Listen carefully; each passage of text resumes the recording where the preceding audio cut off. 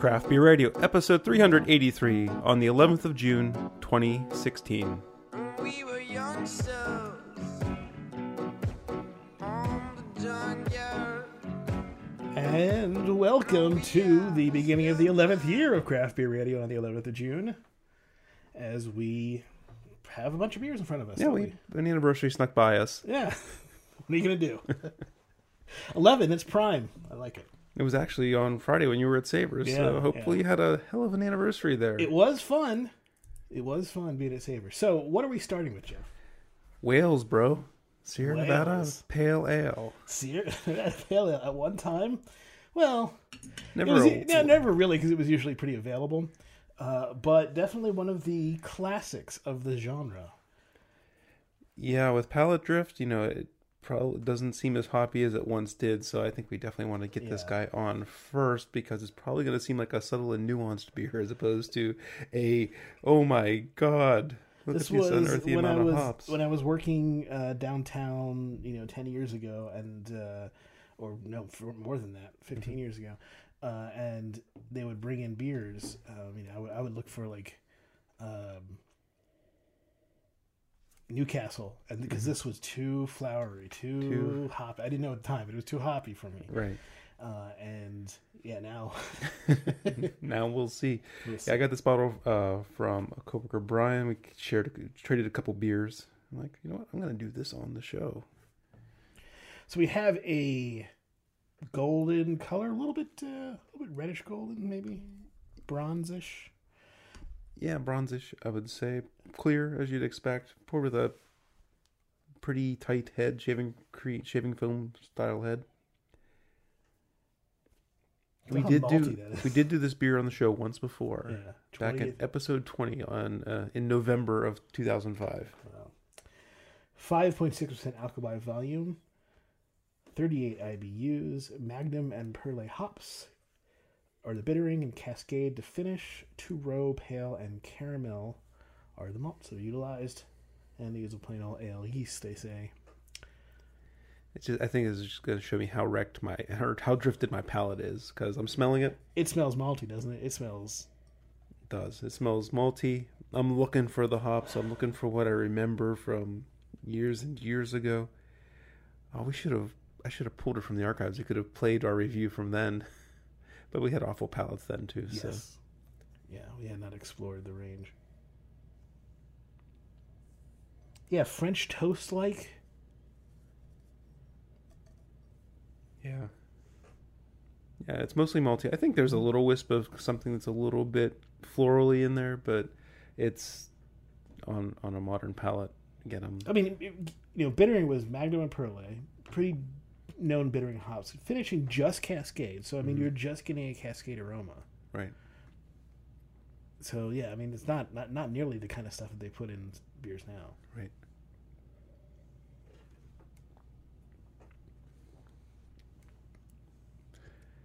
It does have some hop flavor to it. Absolutely. So it starts off malty, especially with my second sip. I'm actually digging into the hops a lot more. Mm-hmm. And it finishes with a moderate bitterness to it and a little bit of malty lingering as well. So yeah, it's still a hop-forward beer for sure. It has a very considerable malty backbone that you wouldn't find out of a West Coast pale ale today, typically.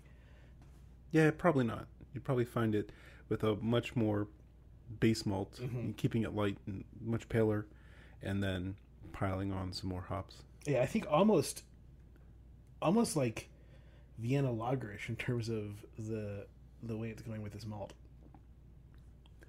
The malt, the touch of malt, I can see what you're saying.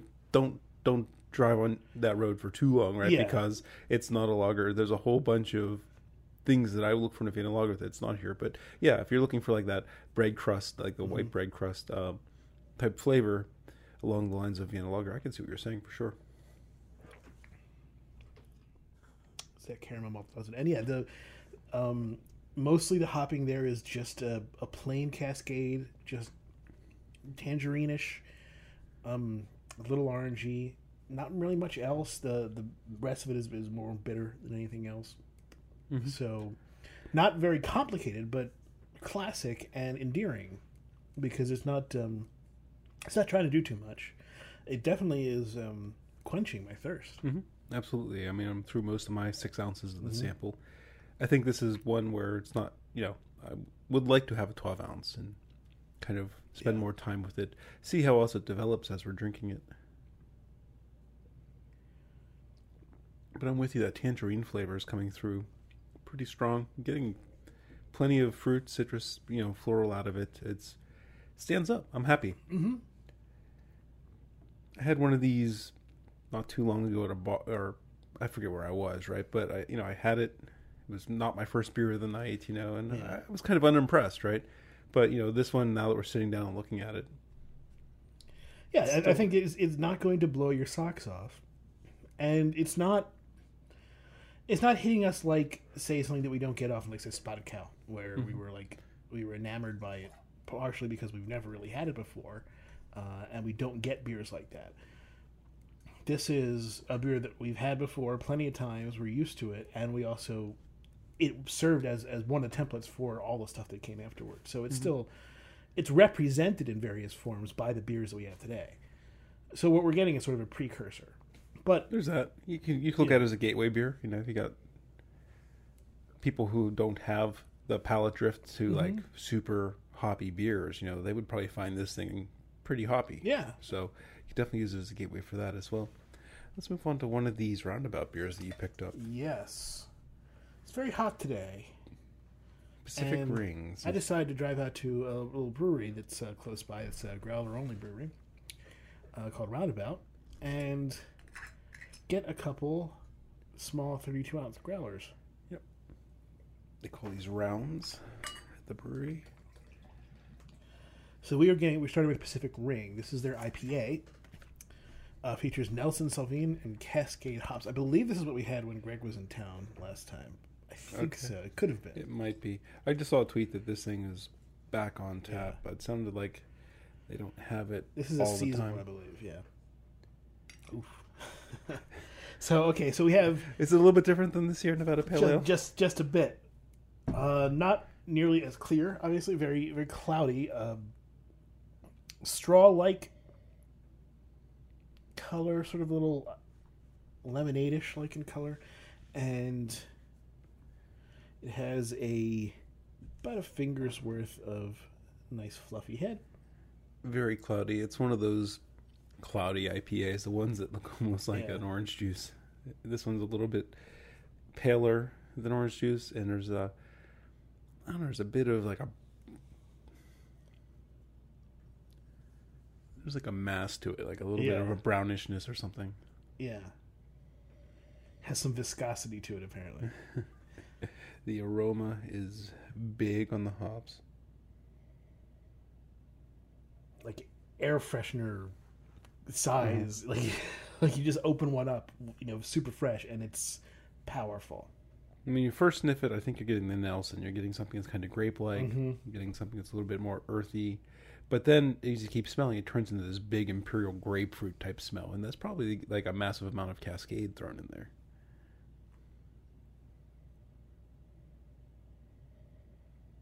It has a lot of aroma going on. Can't really get much into the malt. There's not much that's showing up there. It's just right now hops. It's hop. It's bursting with hop aroma.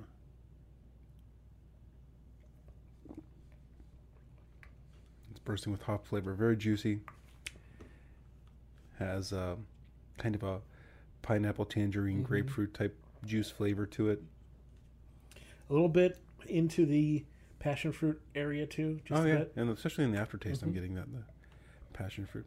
This thing's up to 60 degrees, so letting out all its aroma and flavor at this temperature. This is Roundabout Brewing, by the way. We've had them on the show previously. Their beers on the show previously. Been open for 3 or so years now, maybe 4. Yeah, I think so. They're out in Lawrenceville, which is I'm trying to think of where it is in relation to the city. I believe it's the river, the Allegheny River, the river that goes to the north. The confluence is at the Ohio. It is on the south shore of the Allegheny. Right. Probably about 4 miles out of town, 5 miles out of town. if you were to follow what an area that we call South Side and just keep going down. Strip. Is it Strip? Is Strip. Yes. it? Oh, I thought it was South Side. No, Southside's on the south side of the Monongahela Right. River. Oh, okay. You cross the river to get to it, right? Yeah, I went 28, so whenever I go 28, I'm not really sure of my direction that I'm going. Okay. I think that's No, the thing. It's Lawrenceville is west or east of the Strip District. Okay. That So you makes have that downtown does, Strip that does District. make sense. Lawrenceville. Yeah. Way east, like 30 streets down. Yeah, Lawrenceville starts at 38th or so. Yeah, and the strip district that we're used to is around 17th, 18th, 19th in that area. It's to 25th or 26th. This is good. This is real good. Hope you got your fill of Pittsburgh, Pittsburgh navigation. It's very good. It doesn't do much besides deliver you those hops, but really that's all it does need to do. Yeah, it's funny because the next one is the Imperial IPA. I mean, Right. this one tastes Imperial in... This is, I believe, 7.2%. Okay. So But I mean, just the amount of flavor that it's packing, it feels like the booze is in there too. It doesn't feel boozy. It just feels there's a substantial amount of alcohol accompanying it. what malt is there is Bear, oyster cracker, like not much at all. Just a matzo. He added malt because he needed something for the yeast to eat. Right. Enough to give it viscosity, though, right? Enough to give it a definite mouthfeel. It's not just it doesn't feel like a session IPA or anything in terms of its viscosity, but it definitely has this overwhelming flavor of these hops, and that's really what is primarily you're tasting. You mentioned they were a growler only brewery. Yeah, his business model is kind of unusual, at least in this city. No kegs. Well, no bottles or cans or anything for consumers. I think there But- are bottles for like for limited release, for yeah. limited Like release. Heine's Good Cheer won a silver at the World Beer Cup this year. But I'm pretty sure that he doesn't. I mean, I've never seen a You keg. say of- he? Who is he? He is. Why am I can't think of his name right now? Shoot. He was the brewer at the Church Brew Works who won Large Brew Pub of the Year, and then he went off on his own to start Roundabout. Steve. Yes. Last name is Steve. Sloan. Steve Sloan. Okay. Thanks for the cue. And yeah, he's been making great beer, but yeah, you don't see Roundabout on tap around town. So if he does wholesale to bars, it's really a rare thing. Most of the beer he sells is straight out of his front door, which, keeps, there aren't middlemen taking away, making money on his hard work. When I went there were plenty of people in there because they have a couple tables, and there were plenty of people in there drinking the beer, and coming in and getting growlers and leaving. food trucks. Mm-hmm. Food The truck pierogi vendors. truck was outside. Yeah. Yep. Yeah, and I mean, good for him. I mean, keeping Found something that worked, right? and keeping all the money for your hard work instead of paying a wholesaler and a retailer. I really did like they had a sort of point of sale thing that was very neat. It was like an iPad that was on a swivel. Okay. It had a little card thing at the top, and then you type in, if you want a receipt, you type in like where it gets Okay. emailed to, and then swivel back when you're done. That's Okay. all it was. It was Right. cool. That's cool. Do you want? Let's take a break from the hops. Yeah. Where do we go next? Thelonious, maybe. If you want to Thelonious? take from a hop, let's go Yeah. Belgian. Okay. Yeah. So I picked this one up at D's a while back when I did. Yeah, I mean, as D's long as we're shopping spree. doing Sierra Nevada Pale Ale, we should do another beer that we've had at least once, if not twice, on the show before. Yeah, I think we've just done it once. But yeah, this is North Coast Brother Thelonious. Belgian style strong dark, 9.4% alcohol by volume, 27 IBUs.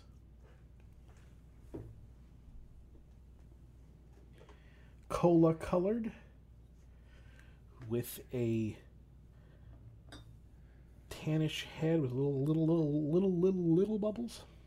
I know you didn't listen to any of the Savor Salons yet, but I would listen to a bunch. And the Trappist one from the Spencer beers, Spencer Trappist. The Abbey name is different. I can't remember it right now.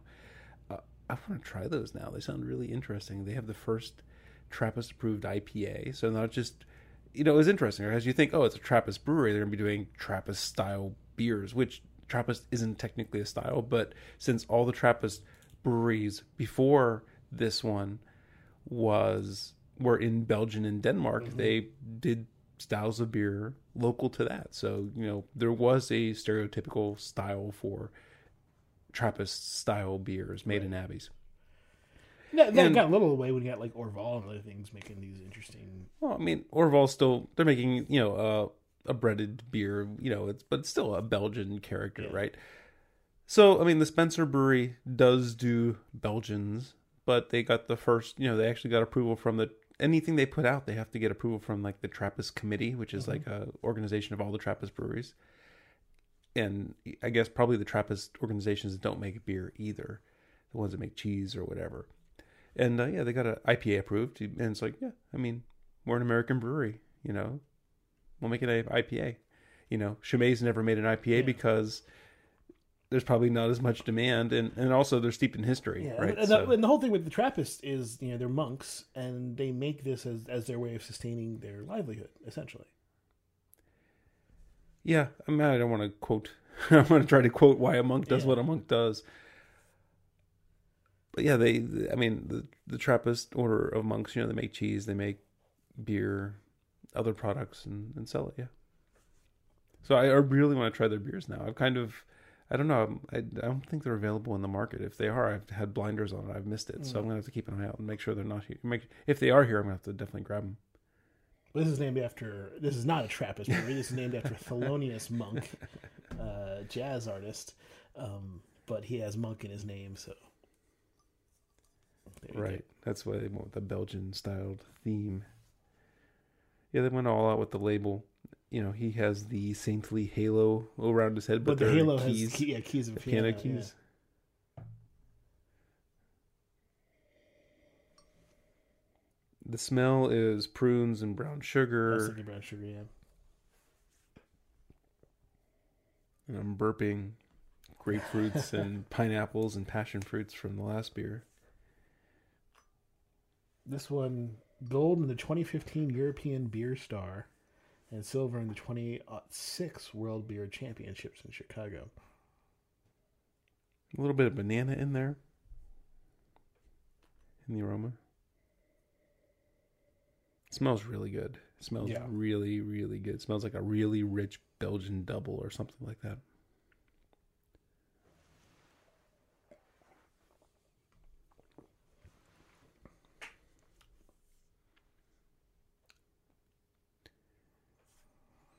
Belgian candy sugar for sure. It gives it a little bit of a thinner body, but it definitely brings out some of the more malty characteristics as well. Right. The fruitiness of the yeast is coming through. Some of the estery compounds of the yeast give it some floral stuff. So you get sort of a circus peanuts kind of flavor. You get... the prunes aren't as... at least in that first sip, they weren't as prominent in the flavor. I was getting more cherry in the flavor on the first sip. I think it'll change. And I was getting this weird, like, spice tingly all over my tongue. Almost like a Szechuan peppercorn, like, spice. Like, I got this weird tingle, like, all through my mouth when I took that first sip. Interesting. It is very highly carbonated, which is typical of these Belgian style beers. It has all the components of what you might expect out of a double. It's thinner than you might expect with its high alcohol, but it does seem like you mentioned highly carbonated. To me, it feels like it. The bottle it's served in, it's not a Belgian bottle. Right. It just has a normal Priof cap. It seems like it's a little lower on the carbonation scale for this kind of beer to me. Okay. And maybe that's giving it some of the feeling of lightness in terms of the body. Mm-hmm.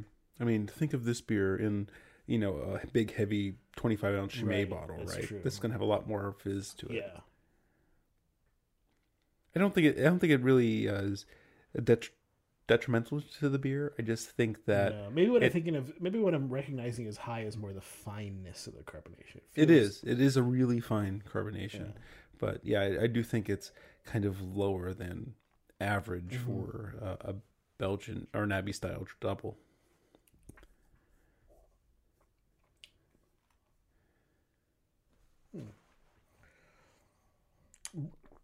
Relatively hard to pick out the alcohol, even though it's nearing 10. Oh, It I hides wouldn't. it I wouldn't well. have guessed 10. Yeah. I would have thought it was lower than the. Is 9.4. Pacific So Green. I mean, you're getting a lot of alcohol here. It's very well hidden. Like most Belgian doubles, I think this would go great with food. Anything that would help to bring out some of the malty characteristics in the food, like any meat, would really go well with this. Any meat, Any meat.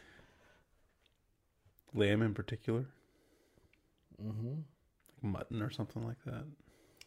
Something that has some gaminess or at least some greasiness to it.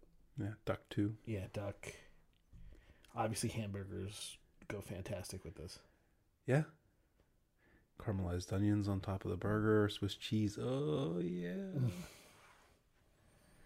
Stop it. You're killing me. But yeah, very good.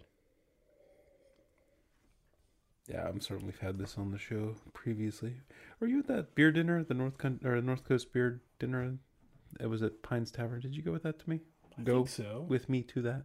I think so. That was the one we had the ceviche. Yes, it was out on the patio, and I know this beer was in the mix. So that was a while ago. That was when like you and I were the only ones who were eating the ceviche. We were just like, That's oh. right. Everyone else was like, "What, raw fish?" Yeah. No, you're like, it's cooked with the acid. Can't cook with acid. Acid's bad. Denatures the proteins and just in a similar way, so it is cooked.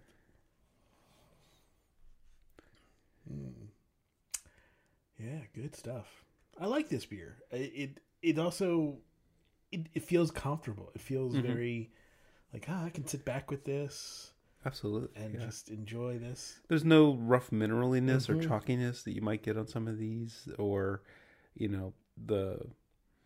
sometimes like the cherry note can seem a little oxidized or cardboardy. Right. It's not hitting any of those pitfalls. I think this is tasting like right down the middle, enjoyable.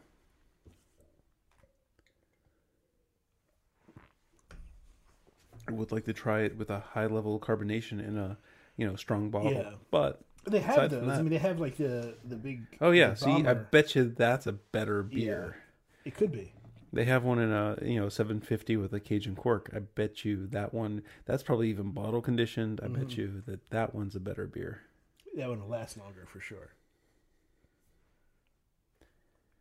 Speaking of bottle conditioning, what do we got here? Nope, super clean bottom of the bottle. So this one was carbonated then bottled.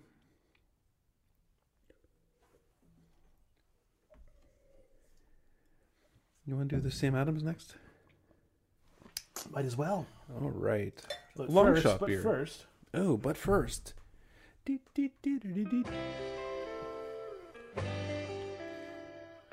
one of the things we just did was savor. We went and we got all this cool stuff that are on the feed now. Thanks to the Brew Association for letting us go Yeah, down. absolutely. Thanks for that. It takes a lot of work to get that up. I mean, Yeah. we spent 2 hours prepping it. I probably spent 6 more hours posting this, like getting the stuff put in and posting it. And then, Greg had to spend, 4 hours or 8 hours, working. Working. Some of it was hard, especially when we got back and I had to. Yeah. Yeah, so Greg got back after the event that night, so he's trying to upload files, probably slightly drunk.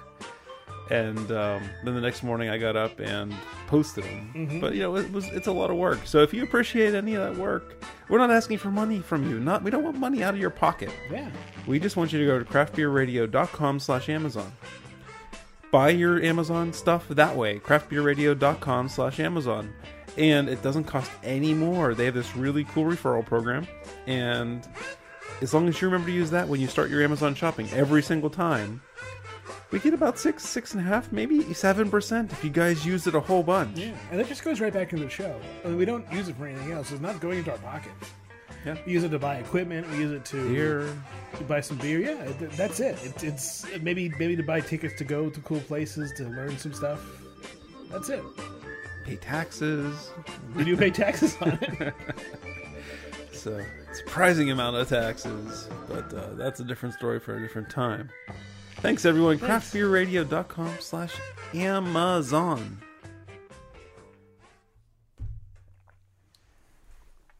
All right, so this is Sam Adams sent us the 3 other long shot beers, right? And we tried. This is the second one that we're having on the show. I think this is the we're not gonna have the third one on the show. We had the Flanders Red, which I thought was great. Did we do the Flanders? I think we did, yeah. And, Okay. and we did the Belgian in Pre-show. the pre-show, and so this is the Raspberry Berliner Weiss, which we also had at the Sam Adams event, right? The Yeah, long yeah. shot. These were the 3 that back in October they were announced. These are production runs. The ones we had back then were the brewers recreating, kind of a small batch of the beers. This one is Tim Thompson from Nebraska who brewed this beer. Raspberry Berliner Weiss.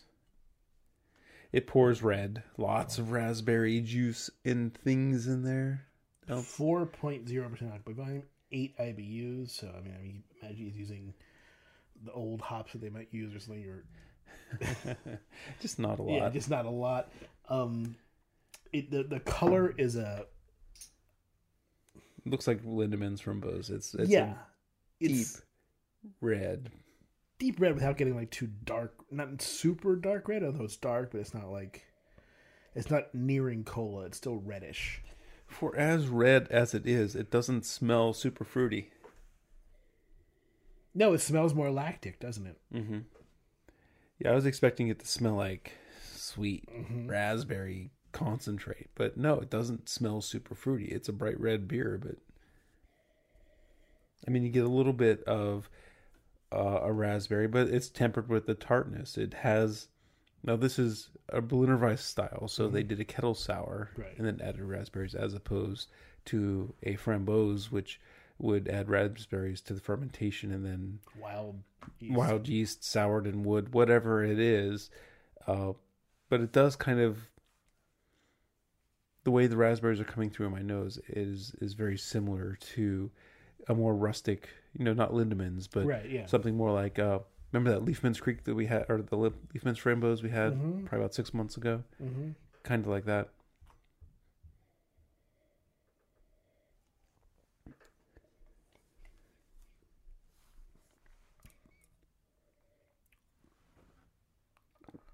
Okay, there's a lot of actually raspberry coming through in the flavor, more than I There would is. expect.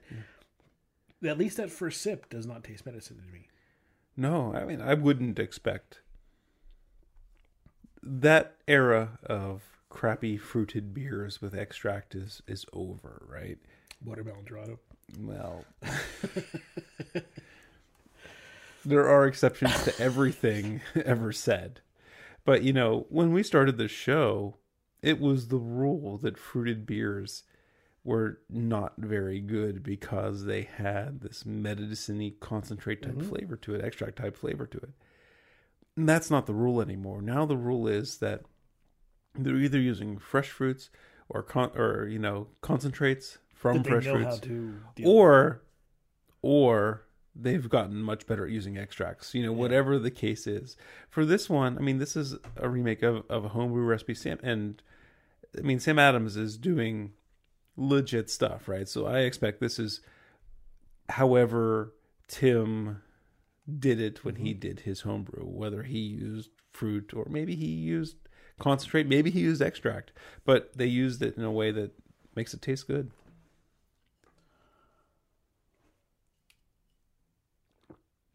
I mean, with the color, The I sort of expected he used fresh or at least some sort of concentrate. Yeah, you wouldn't expect extract from this kind of flavor, but yeah, concentrate would be a lot easier to work with. Right.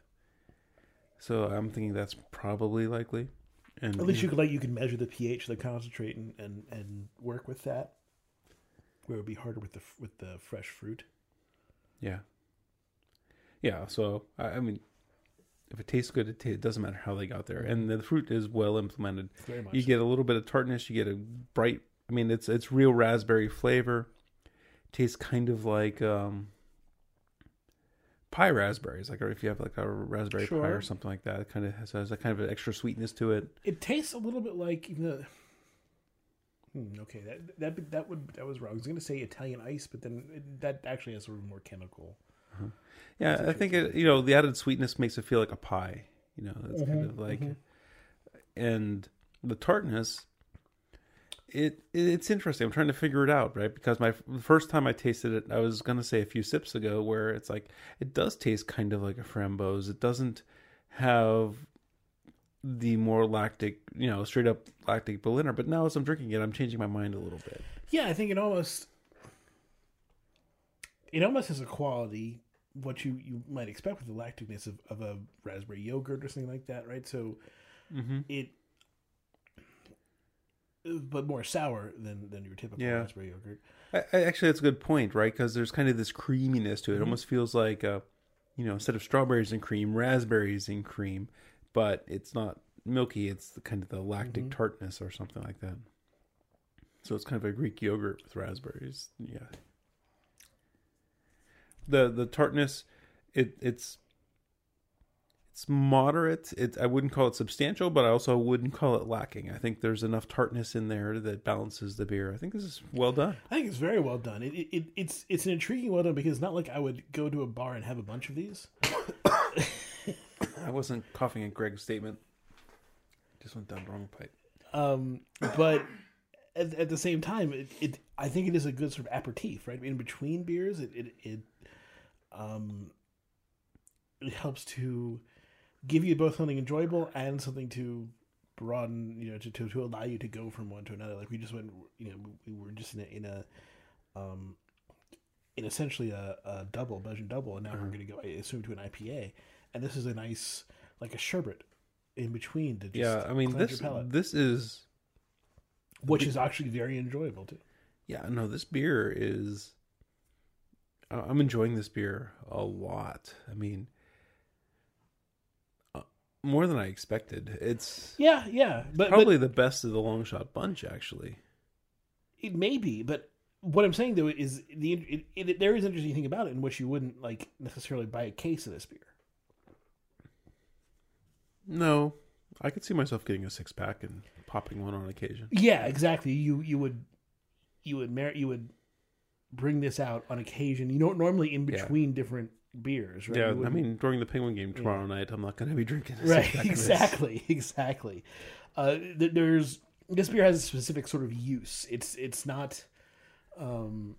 It's not. I'm going to buy a 6-pack and drink this during the game or whatever. But if you're going from one beer to another in a flight, but you can't get a 6-pack of it. You have to get a Long Shot pack. So I think you can get 6-packs of Long Shots in some places. Right. But you're not getting a 6-pack of raspberry Berliner Weiss. Probably not. If you could, though, this would be a great beer for that purpose. So, okay, that's an interesting question. Does the market support a use of beer as that sort of option? I don't know. I don't know either.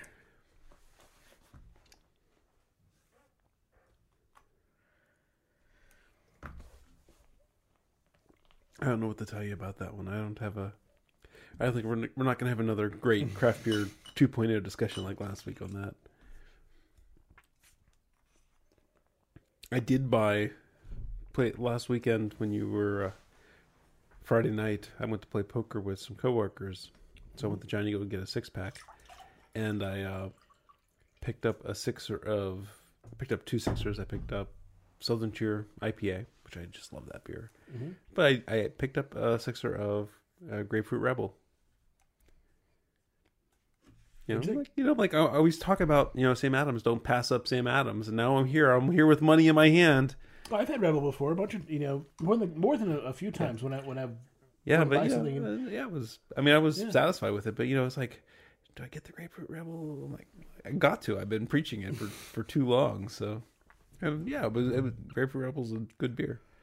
So I say we go into the other roundabout that we have. Absolutely. This is the Humboldt Range, a double IPA with Green Bullet and Mosaic hops. I think this was 11%.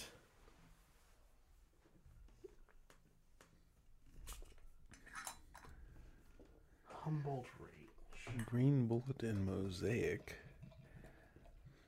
Speaking of all the new hotness hops, I talked about this before we started recording, but I was at Double Wide. 9%. I was at Double Wide the other night, and Omegang had a single hopped beer that was Motueka. Single hopped Motueka. I'm like, oh shit, I gotta try that. And it was really interesting because when we had it before, we've got this vanilla flavor. Yeah. And I did get a tiny something that was maybe vanilla if you're hoping it's vanilla thing, like later Well, the on one in we the had glass. before was from Duclaws, Yeah. which I believe is also single hopped, or at least they only advertise that it's Motueka hops. With Duclaws, I forget what the I name can't of remember the the beer name of that beer either. But so I did find it eventually, but I was only if you're wishing for it. But the beer was an aggressive beer. I mean, first couple sips, it tasted skunky, and the beer was draft beer served in. It didn't get light struck, but it had this skunky flavor to it. And then I would say, it kind of had a bitter greens like Swiss chard type flavor, and then it went into passion fruit and pineapple, but I mean, it was a great experience. But yeah, it was almost like one of those when. Like Latitude 48 deconstructed, where they did like a single hop Zeus, where it's like not a great beer, but I'm glad I had it. Right. The Motueka I was surprised that it was. Well, one of the nice things about Latitude 48 also was that it was the same base beer in all of them, so you could really compare the hop. Yeah. You really knew, okay, this is the base beer, so I can just isolate the hop from that. Where it's a little bit different in the other ones because it's not the same base beer. But I mean, I recommend checking out that beer if you can find the Omegang Motueka, and again, it wasn't 100% a pleasure, but it was definitely fun to taste. Well, so this one contains Mosaic, which if you've been a recent listener to the show, or at least in the past year, you know that we like Mosaic. It's kind of tropical. And Green Bullet, which I'm not very familiar with, so just took a look and see what's there. It's a bittering hop. A cross-pollination of the New Zealand smooth cone variety. A triploid alpha variety. Anyway, bittering. Basically just used for bitter, not much flavor. Okay. So, Green Bullet. Roundabout, the Pacific Gem had the Nelson hops in it, and this one has Green Bullet, which is a derivative of a New Zealand hop. Steve's wife is from New Zealand, and roundabouts are more popular in New Zealand than they are here. So there's kind of a Kiwi type bend to the whole brewery. Lots of mango on the nose. Lots. Yeah. Mango, passion fruit, everywhere in that very tropical genre. Little pineapple. It's kind of the best Mosaic aromas in a glass right there. It's really pulling and showing you the Mosaic and what everyone loves in Mosaic.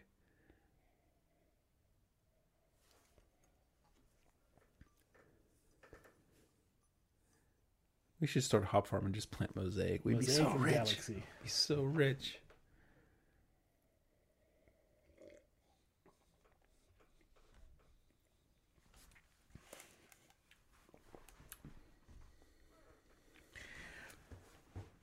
What's interesting to me is that it's not as hoppy as the Pacific Ring in some sense. It doesn't feel as strongly hop forward as the Pacific Ring.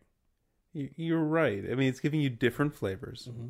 This one's giving you completely everything out of a tropical rainforest.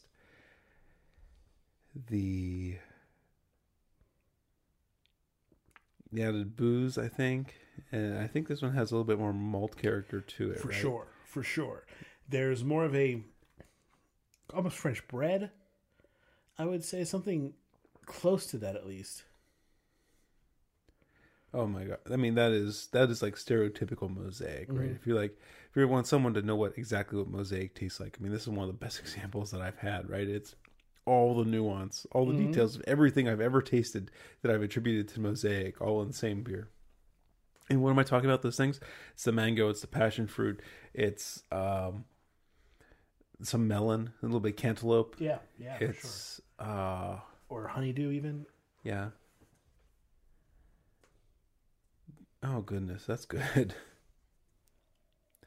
It's interesting because it's on the surface. It's like, oh my goodness, that's good. But now I'm thinking about like the Pacific Ring, which had a little bit more throughout. You know, it's like had a better through line. It had more of a hop through line. For Yeah, sure. had more of a hop through line. Where this one has kind of this one seems a little more showy, right? This one's like, hey, look, mosaic. Well, this one is a year-round offering, and the Pacific Rim is a seasonal. That's impressive. They can make a mosaic beer this hoppy year round. That they have the contracts to make this beer. Well, Mosaic is not exactly a hard to find hop anymore. It's not necessarily an easy to It's find not Cascade, but it's not. No, but it's the hop. It's still the hop that everybody wants. Yeah. It is the prom queen. What's interesting is, where does Mosaic come from? According to the research I just did right now, a Simcoe and a Nugget-derived male produces this. Actually, wonderful thing. another one of the Savor Salons. Thanks for the segue, Greg. Another one of the Savor Salons that was really awesome was the New York Hops one. Mm-hmm. They had a dude who works at one of the universities, Cornell maybe, but he works for the hop industry of New York, right? Like, so works with breweries, works with hop farmers and whatnot, and really great details and information. And the reason that you segued is because they were talking a little bit about hop breeding and how things came to, like, and actually I knew what you just said because of that podcast. And other things like, you know, because they're in the Northeast and it's not the high desert, you know, they got to worry about downy mildew and more. So instead of just getting rhizomes, all the New York hops that are like part of this program, they do like tissue splices, and they grow them up in the greenhouse, and then they put them out, you know, so like there's no, so they're like sterile, there's no disease that can be brought into it, whatnot. That's one of the better podcasts from Savor too, so check that one out. You might think that it's because it's New York that, you know, it might not be globally informative, but it was really good. Awesome. It's a nice beer. It is. I don't think we've had a bad one. No, it's been a pretty good show tonight.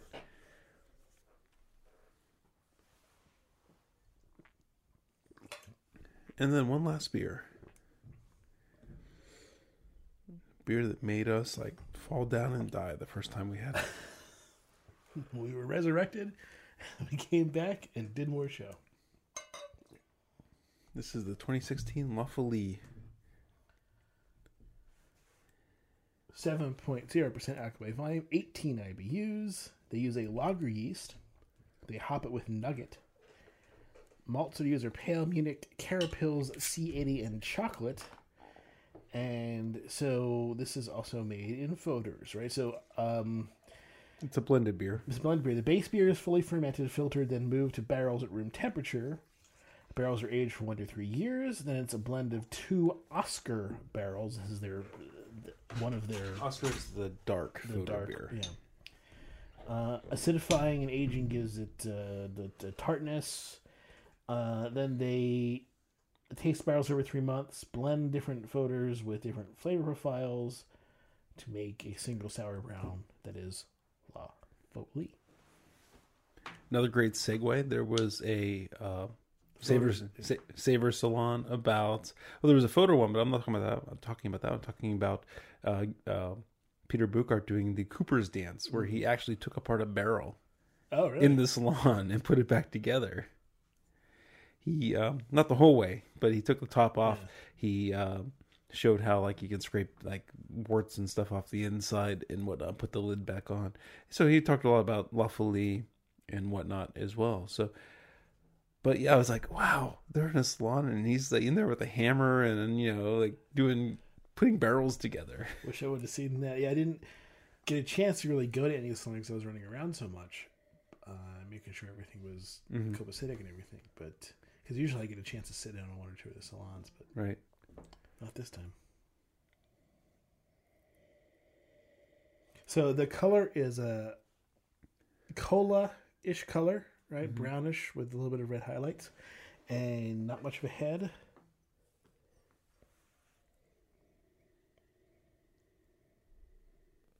Smells mostly Tart cherries is what I'm getting. so like not so much Brett, more citric acid in terms of the Oh, let me see there. I mean, their blend is and lactic too, but it's their Yeah. wood cellar blend, right? I Right. mean, it's not like they're adding or pitching, a White Labs, wild Right, yeah. yeast blend, right? I mean, it's Excuse me. whatever they got around. But I'm smelling more like I don't smell like PDO, I don't smell like Brett so much. So a little bit of lactic acid, I smell mostly like citric acid and stuff like that coming off of it. mm-hmm. I forgot this. I knew this, and then I forgot it, and then I learned it again listening to that thing. But Peter worked at Rodenbach before he came to New Belgium, so he had a lot of experience working in the Rodenbach cellars, and they would always blend. So Peter's a huge proponent. He's like he said in the Cooperstands salon, always blend. Because the guy was asking a question on a homebrew scale. He's like, well, it gets harder, but I still got to say always blend, And then he mentioned in Rodenbach, they always blended, but every once in a while there'd be a photo that would be awesome, and it would be done in like a year or less. And like that's when they do Grand Cru off that photo. Interesting. Fooder, I guess is A how you say fooder. it. Fooder.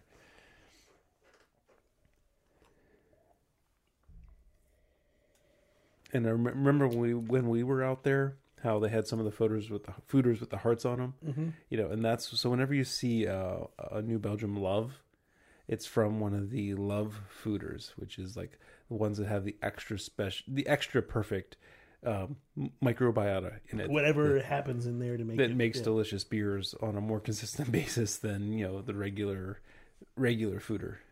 Interesting. That is interesting.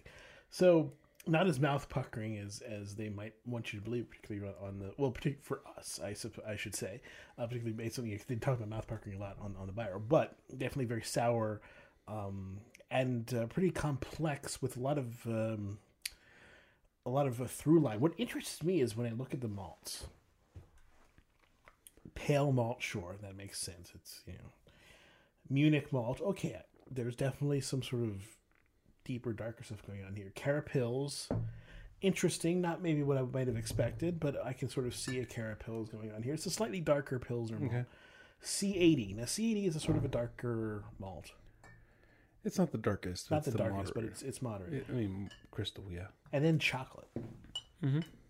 So they're really definitely trying to get... They're not going caramel so much. Right? They're not just doing a direct caramel sure. malt. No, They're I mean- doing... Think about it, right? Because Peter's from a European brewing background. Caramel malt is more of an English thing, right? Where Europeans are going to use more Munich, Vienna, Cara Munich, things like that. So that's how they get the darkness, and it's a different process to get there. So it's less sweet and caramelly and sugary, and it's more bread crusty and rustic and things like that.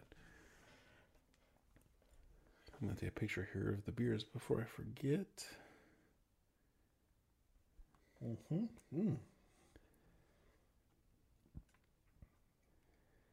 That first Luffily we had, which was like eating the skin off your cheeks, right? That was, I don't think it was necessarily palate drift, that we don't think these are as tart. I think that they're just making a different product. That was a pretty early version of Luffily that we had within the first 4 years, right? And I think that they've gotten their process down. And this beer is not a slacker with tartness. I think that the beer that we got those first two times, or at least that first time, was probably a lot more acidic and sour. This is more moderating. Than what Peter wanted, right? Than what the right. wanted. Yes, this is more moderating its tone to be more along the lines of I think what Peter actually wanted, as opposed to just a tear your cheeks off sour. And that's probably better for the overall perception of the beer, although that first time we were exposed to La Folie, that made a marker in our brains for sure. that can't really be reproduced. So I don't know how you can quantify that. We can only say that this beer is. It's clearly intended to be as sour as it is, and intended to not be any more sour than it is, and it works. Mm-hmm. But if you are desiring a super sour, this is not going to be the beer that gives you that super sourness. I think it's pretty. I mean, no, it's not super sour. It's not rip your face off.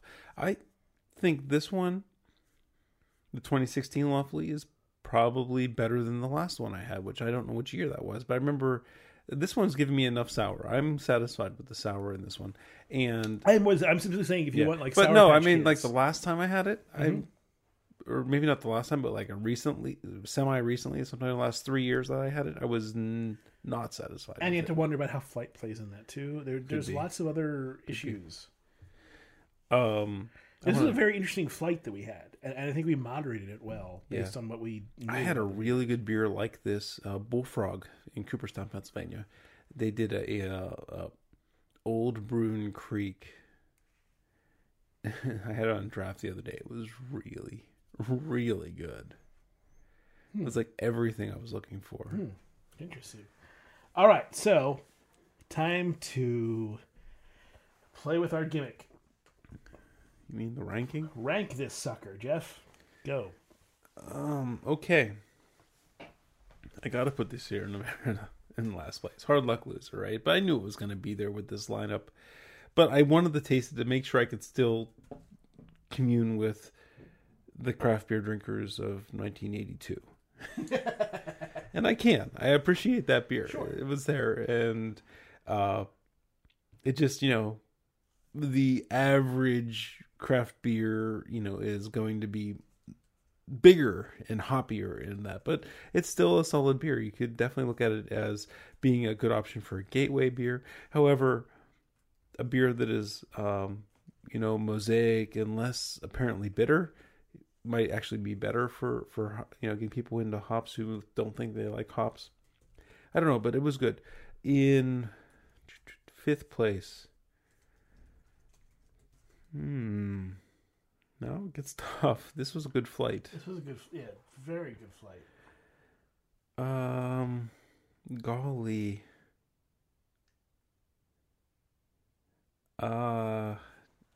Shoot. Let's do the Brother Thelonious. I don't like putting it there, but I think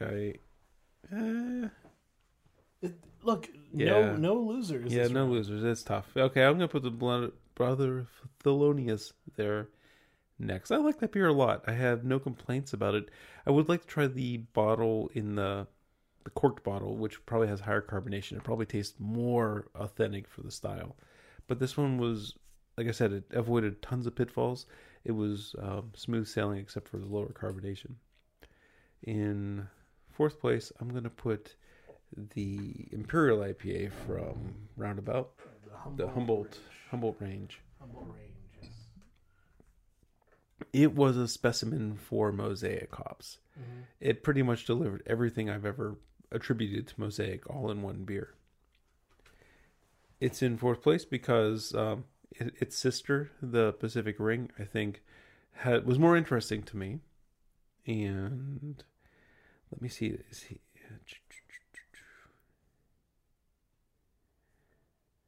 But I'm not going to put the Pacific Ring next. I'm going to put... This is real tough. It's a virtual tie. Follow your heart. Yeah, I know. I think I'll put the La Folie in 3rd place. I enjoyed it. It's in 3rd place because I think I enjoyed... I think that long shot beer. I think the way the raspberries are implemented. I got to give them props. I got to give them props for the way they implemented that beer. I just think that it was a hell of a drinker. And lawfully, it was a little bit less of a drinker. I'm drinking it, and while I think the sourness was good, I wanted a little more depth that seemed to be missing, which the long shot probably had. And then I think I put the Pacific Ring in first place. I just really like the combination of the Nelson and the Cascade. I mean, come on, just boring old Cascade. I've had Cascade 1,000 times, and this one really, with the combination of Nelson, really brought something interesting, and that beer was satisfying the whole way through, and it was just a very satisfying beer. I think that's about all I can say. All right, on to me. Well, we talked a little bit about boring old Cascade, and Sierra Nevada is an example, and that's sort of why it hits in last place. It's as I said, it's more of it's a Lego brick of a beer. Beers are now built out of these things. That Sierra Nevada is now.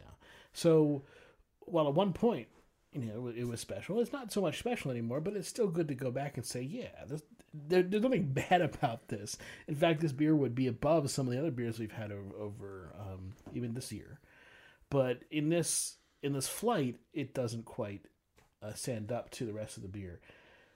Number 5, I'm going to put the Humboldt Range. I did like it, but it did feel like it didn't have as much expression as the other beers that were being presented here. It felt safe is not the right word, but more as more safety belts, I guess, was more boxed in to itself. Number 4, I'm gonna put the Lawfully, because it was here. I was really having a tough choice between that and the Brother Thelonious. I thought they both were excellent, but which one was in front? I kind of felt like the Brother Thelonious was just slightly ahead for various reasons. None that really mean anything to anybody except for me. But so I just put the North Coast at number 3 and the New Belgium number 4. And then we had this thing between the Long Shot and the Pacific Ring. And this is going to be, for me, a little bit of an expression of something that I expressed during the show, which is that where does the Sam Adams fit in a commercial sense? Okay. I'm not sure. But in a total sense, in the sense of, do I want this in my fridge? The answer is yes, I do. I do want this in my fridge, because no matter what else I put in there, this is a great way to step between them. And that I can't necessarily say about the Pacific Ring. So for that reason, we're going to put the Long Shot number 1, because there's a total place for this, and it's excellent at what it's doing. And that needs to be highlighted, I think. And if you're saying, okay, I'm going to give you a Raspberry Berliner and a Flanders Red, which one are you going to like? And I'm talking about the Long Shot Flanders Red. Yeah, I would say the Flanders Red. Exactly. And so this guy has, dark horse on him. He came from behind on the final stretch and blew past the favorite. Yeah, for sure. And so, that's something that I want to give props to that beer for, too, because it's almost playing with a handicap. You don't think Raspberry Berliner Weiss is going to be awesome. You think it's going to be, it could be interesting. But you don't think it's going to be awesome. As something to have around, I think it's an excellent thing to have around. I wish it was more available. You just need to make friends with Tim, and he'll send you a keg. All right, so I guess that's Craft Beer Radio for this week. That is.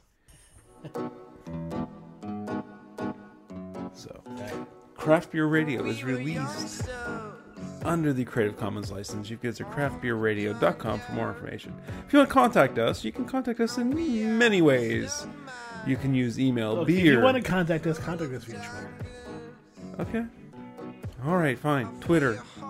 At Craft Beer Radio. At CBR Greg. At Jeff Bear. If you don't want him to see what you're typing to me, you can DM me. There's also the email, beer@craftbeerradio.com, and that's about it. This song is called Flash Junk Mind from Milky Chance. Found it on Amazon Music, and I actually like this whole album a whole bunch.